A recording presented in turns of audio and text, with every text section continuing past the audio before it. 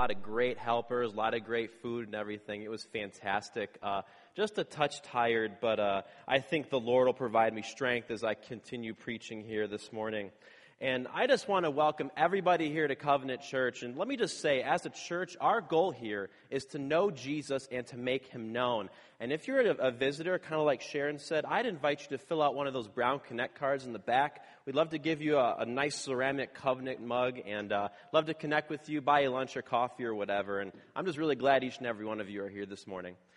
Well, my name is Ben Espinoza. I serve as a pastor here at Covenant Church. And if you weren't here last week, we kicked off a new series in the book of Philippians called Joy in Chains. And last week, just to recap, I talked about how the Apostle Paul, who wrote the book of Philippians, he expresses this pure joy because the gospel is being spread all across the Roman Empire, despite the fact that Christians were put in jail and persecuted. And he talks about how as Christians, our hope and our joy should be in the gospel of Christ. And it's our responsibility as Christians, as people who love Jesus with all of our hearts, minds, and souls. It's our responsibility to share this good news with everybody that we know.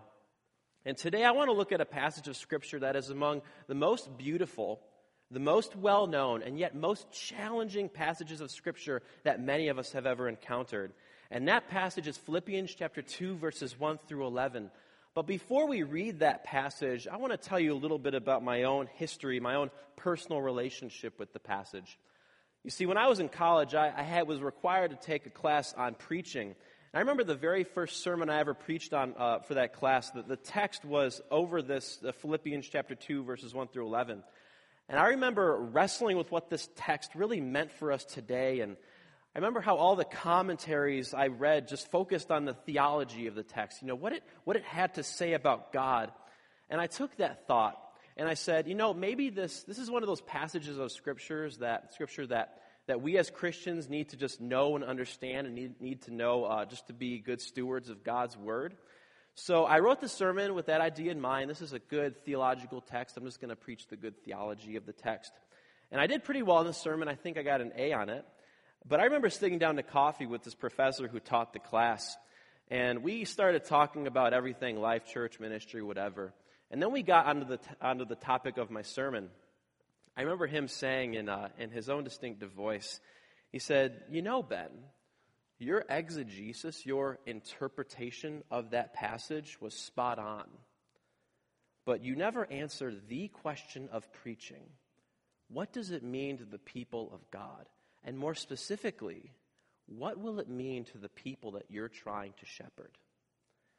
So I say this because I want to make the point that this passage has really tested and tried great men and women throughout history because of its theological significance. But what I want to do this morning is talk about what it really means to us today in our context. So if you have your copy of God's Word, please turn with me to Philippians chapter 2, verses 1 through 11. I'll be reading from the New International Version. The Apostle Paul writes this, "Therefore, if you have any encouragement from being united with Christ, if any comfort from his love, if any common sharing in the Spirit, if any tenderness and compassion, then make my joy complete by being like-minded, having the same love, being at one in spirit and of one mind. Do nothing out of selfish ambition or vain conceit. Rather, in humility, value others above yourselves, not looking to your own interests, but each of you to the interests of the others. In your relationships with one another, have the same mindset as Christ Jesus, who being in the very nature God, did not consider equality with God something to be used to his own advantage. Rather, he made himself nothing by taking the very nature of a servant, being made in human likeness. In being found in appearance as a man, he humbled himself by becoming obedient to death, even death on a cross. Therefore, God has exalted him to the highest place and gave him the name that is above every name, that at the name of Jesus every knee should bow in heaven and on earth and under the earth, and every tongue acknowledge that Jesus Christ is Lord, to the glory of God the Father." Please pray with me. Dear Lord, I ask that you'll illuminate this text, Lord. Bring it to life so that we can understand it, to understand the words that you want us to hear today, and how we can put your word into action today in our context in Bowling Green, Ohio. Transform our hearts, renew our minds, Lord. Transform our souls through your word. We pray this in Christ's name. Amen. So let me just kind of set up the context here for this passage. Paul has already expressed deep love and joy for the Philippian church and how he's excited about how the gospel is just making its way through the palace guard and throughout the Roman Empire and even how his enemies are preaching the good news of Jesus. And where chapter 1 kind of climaxes is in verses 27 through 28. And I'll just kind of read this for you just to kind of give a little bit of context to this passage that we're dealing with here. Paul says this in chapter 1, verses 27 through 28. He says, "Whatever happens, conduct yourselves in a manner worthy of the gospel of Christ. Then whether I come and see you or only hear about you in my absence, I will know that you stand firm in one spirit, striving together as one for the faith of the gospel without being frightened in any way by those who oppose you." So Paul's concern in these verses is that the Philippians live in a manner that testifies of their transformation through the gospel of Christ. They know the gospel, they preach the gospel, but Paul is encouraging them to live in a manner worthy of the gospel. And what exactly is this manner? What does it mean to be worthy of the gospel of Christ? Well, in this set of verses, Paul clearly states that there are two characteristics that encompass gospel worthiness. Number one, it's standing firm in unity. And number two, it's actively advancing the gospel. And notice the kind of language that Paul uses here. These are not mutually exclusive functions, okay? Paul doesn't command them to stand firm in unity, and when you get the chance, you actively advance the gospel or whatever. He doesn't separate the two, but he combines them. His prayer is that the Philippians will stand on a united front over against the enemies who would seek to discredit the cause of Christ, against the people from the inside that are trying to tear down the body and ultimately advance the kingdom of God. For Paul, the combination of unity and mission was a given. And throughout the New Testament, this message of unity is just absolutely pervasive. Jesus prayed in his high priestly prayer in John 17, "Let them be one, as you and I, Jesus and the Father, are one." And Paul writes in Galatians chapter 3, verse 28, that there's neither Jew nor Greek, male nor female, but all are one in Christ. And in 1 Corinthians chapter 12, Paul continually points to the unity that all believers have for one another. He says, "For just as the body is one and has many members, and all the members of the body, though many, are one body, so it is with Christ." So this unity that we share in Christ is central to the message of Paul, it's central to the message of the Bible, and it's central to the message of the gospel. And when we think of church unity, we often think of everybody just giving each other hugs and high fives and everyone's friends and everything's just great. And that's fantastic because you know what? We're created in the image of God who's made up of Father, Son, and Holy Spirit. And when we fellowship together in community, when we're one, we're actively reflecting the Trinitarian God when we're united with our brothers and sisters in Christ. However, I think the Bible's call to Christian unity serves a bit more of a functional or a pragmatic purpose in addition to the purposes I've already mentioned. If you go back to the Old Testament, God's purpose in setting up the nation of Israel was to be a means, a conduit of spreading God's message of reconciliation to the entire world. God would choose Israel, the smallest of all nations, to be the conduit by which he was to bless the entire planet.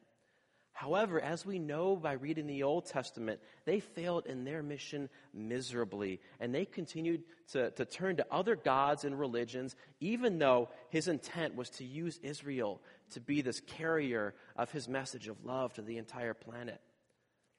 But through the death and resurrection of Christ, God is using the church, the new Israel, to spread the good news across the world.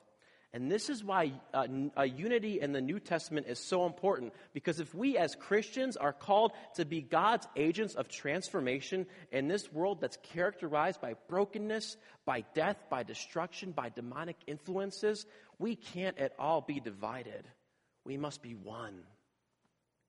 So Paul's desire for the Philippians is to remain a united front, even in the midst of all the persecution and antagonism that the church had encountered.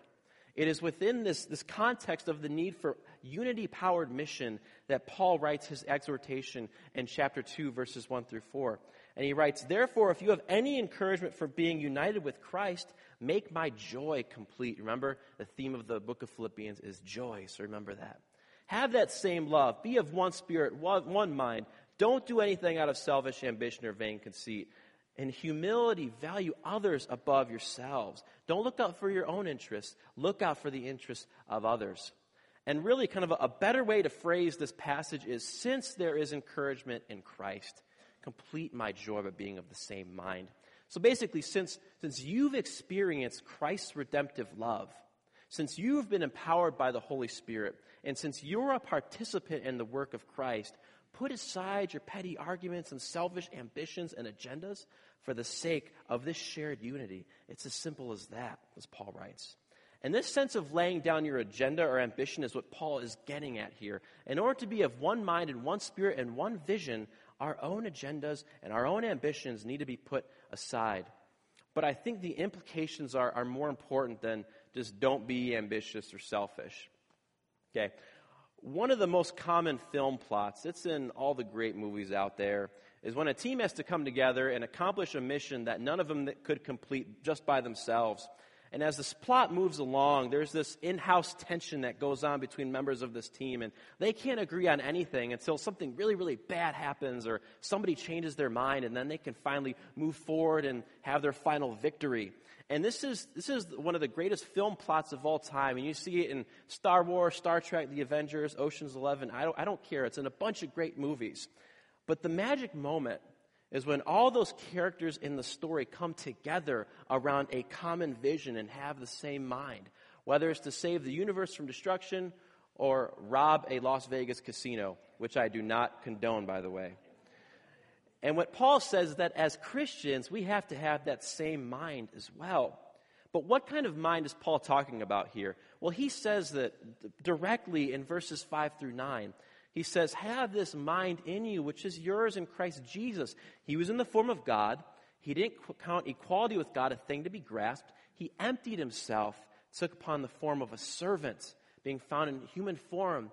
He humbled himself, became obedient to the point of death, even death on a cross, and God has exalted him above everything else in the universe." And now many scholars continue to wrestle with the true meaning of this text. Most likely, this was an ancient Christian hymn used to describe the whole story of Jesus, his status with God in heaven, his descent into humanity and unto death, and his final victory over all creation, over all of his enemies. And this passage is traditionally called the kenosis passage because of the word that Paul uses to describe Christ's act of self-emptying, his incarnation. And the thing that scholars really try to nitpick and go back and forth about is just how much self-emptying Jesus did.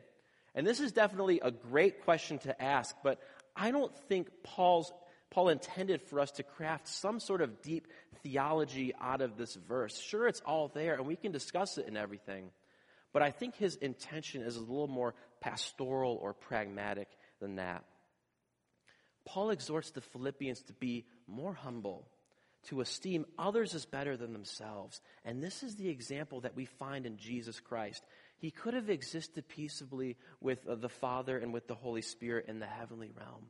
But he chooses to come down here, live among the people, point the way to redemption, and provide the ultimate means of reconciliation for all of us. And it's this kind of self-emptying humility that Paul is trying to get the Philippians to inhabit, to serve one another and put others above ourselves. You know, and also notice how in this passage, Paul describes how Christ disrobes out of his clothes of godhood and puts on a suit of flesh, or as Brother Ken mentioned about a month ago, a meat suit, which is a funny way to describe it. That's how all the theologians describe it, by the way. I'm just kidding. And Christ chooses to live his life among the people. And we see this all throughout the Gospels. Jesus hanging out with tax collectors, with sinners, with prostitutes, with humble fishermen. And he readily engages religious and political leaders. He lived among us. He walked among us. And I think this idea of being incarnational, of taking off our own comfortable clothes and putting on another set of clothes in order to reach and minister to different people, is just one of those other things that Paul is trying to get the Philippians to see through the example of Christ. And notice how in this passage, in this kenotic hymn, as the scholars call it, Paul tells the entire gospel message. Christ, who is God, came down, lived among us, and died. And as a result, God has exalted him. He has conquered all of his enemies, and he reigns over the entire universe. That's the gospel right there. And the mind that that Paul wants the Philippians to share is a mind centered on living out the gospel of Christ. If we don't first and foremost come together around the gospel and seek to live it out in our daily lives, then we're totally mistaken. Any effort that we make as a church must be centered on living the gospel. If it isn't, then we're putting our hope in things that either don't matter or are absolutely unimportant from an eternal perspective. Now, if we're a community truly unified around the gospel, and through the power of the Holy Spirit, we're empowered to reach out to our local communities and sharing the message of God's love through Christ. So it's this gospel-centered unity that leads us to practice powerful mission through building relationships with coworkers and neighbors and family members, doing life with them, serving them, and being that salt and light that Jesus talks about in Matthew chapter 5. So to recap, Paul is eminently concerned that the Philippians stand of one mind, one heart, one vision, putting all of their own personal agendas aside that aren't the advancement of the gospel, and uniting around the gospel in an effort to carry out the mission that God has for us, to make disciples of all nations. To boil it down very, very simply, the main goal of unity is to better accomplish our mission. Now, what does this mean for us at Covenant Church right now? Well, I think it boils down to just two very, very simple main points. I think number one, it means that we unite around our vision as a church. Plain and simple, here's our vision as a church right here, to know Jesus and make him known. All right? We want to know this Jesus who came down from earth, died, rose again, and is now at the right hand of God the Father. And we want to make him known, which is our responsibility as Christians, as it says in the last chapter of Matthew. And if you read through the New Testament, that's kind of the pattern that you get. You read through the Gospels, you know this Jesus guy, you see what he's done for you, what he's all about. And then you go to the book of Acts, a book wholly focused on making Jesus known all across the world. And what we want to do as a church is to know Jesus through his word, through prayer, through spiritual disciplines. And we want to make him known through sharing the gospel, through social action too, and through actively engaging our culture with the heart and mind of Christ. Now, when we come together and rally around this vision for our church and just tie our lives into what God is doing through the church, we realize that our lives are just intimately woven together, connected to the story of God that he's telling in the world through the church universal. And as I mentioned before, God prizes our unity among believers above so many different things that could divide us. Why is that? Because our unity is what testifies to the true transformative power of the gospel. As humans, it's ingrained in our DNA to divide and find a reason to separate from others. But the gospel calls us to a higher ethic where we put our own agendas aside in the pursuit of one clear agenda of knowing Jesus and making him known in the world. And that's the testimony of the entire New Testament. Now, I want for us as a church to have this mission ingrained into our hearts and into our minds and find ways in our own lives that we know Jesus and make him known. And the thing about the body of Christ that's so fascinating is that God has gifted each and every one of us, each and every individual, these skills, these gifts that we can help the church flourish in her mission. And being of the same mind, it doesn't necessarily mean that we look the same, we think the same, we act the same, we talk the same. But it does mean our hearts and our minds are set on the same thing, which should always be the good news, the person and work of Jesus Christ. Great things happen when people unite around a common vision.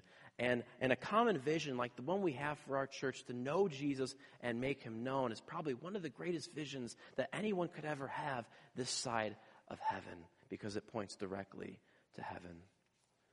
And number two, another way that we can just exemplify and live out this passage is serving selflessly and living selflessly in the church and in the local community as well. I think for the most part, this piece goes without saying. Of course, we need to serve selflessly in our church and in the local community. However, to put our personal interests and agendas aside and seek or to exalt or better the life of another human being is often where the challenge lies. And we're all guilty of it, all right? We will serve if it's convenient for us, if it fits into our schedules. And believe me, my schedule is usually so packed, so I understand this concern. But to say to ourselves that our personal wants, our personal needs, preferences may not be the priority of our lives is a challenge for everyone to admit and practice. And that's what Paul calls the Philippians to do, to forget your own personal interests and agendas and serve other people, to empty ourselves of our entitlement and our privilege and seek the good of others. Jesus says that the world will know that we are his disciples if we have love for one another. And it says in 1 John, the Apostle John, he's kind of radical and he goes one step further. He says, if anyone has material possessions and sees a brother or sister in need but has no compassion on them, how can the love of God be in that person? And in the same way, if we see others in any kind of need or of assistance and refuse to help, we're disobeying the law of God's love. And that sounds pretty harsh, but that's what the Bible says.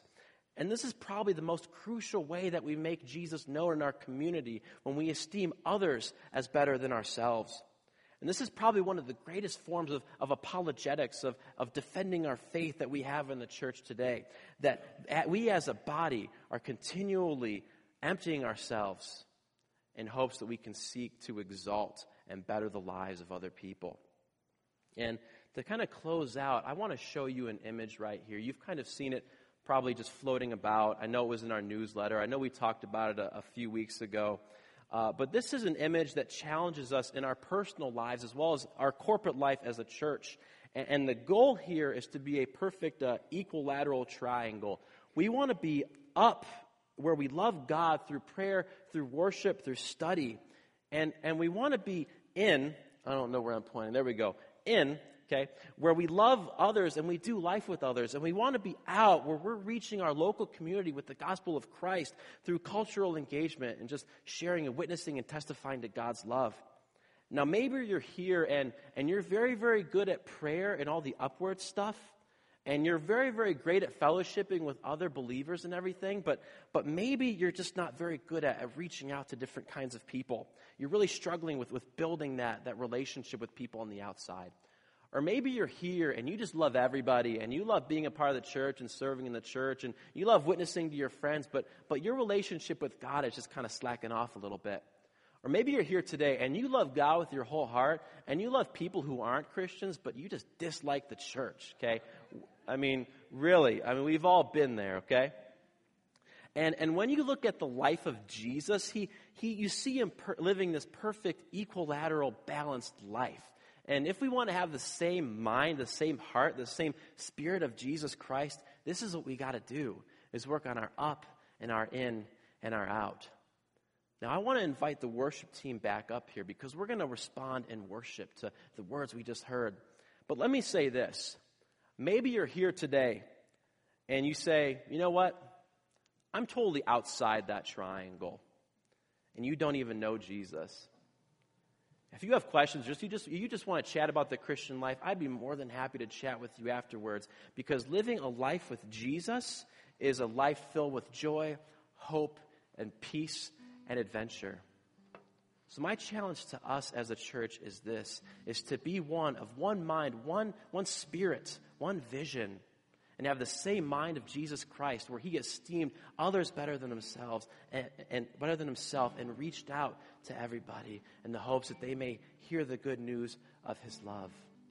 I want us to be a church that unites around unity so we can better be equipped and empowered to go and spread this good news, this message of God's love to a lost, dying, and broken world. Will you pray with me and stand?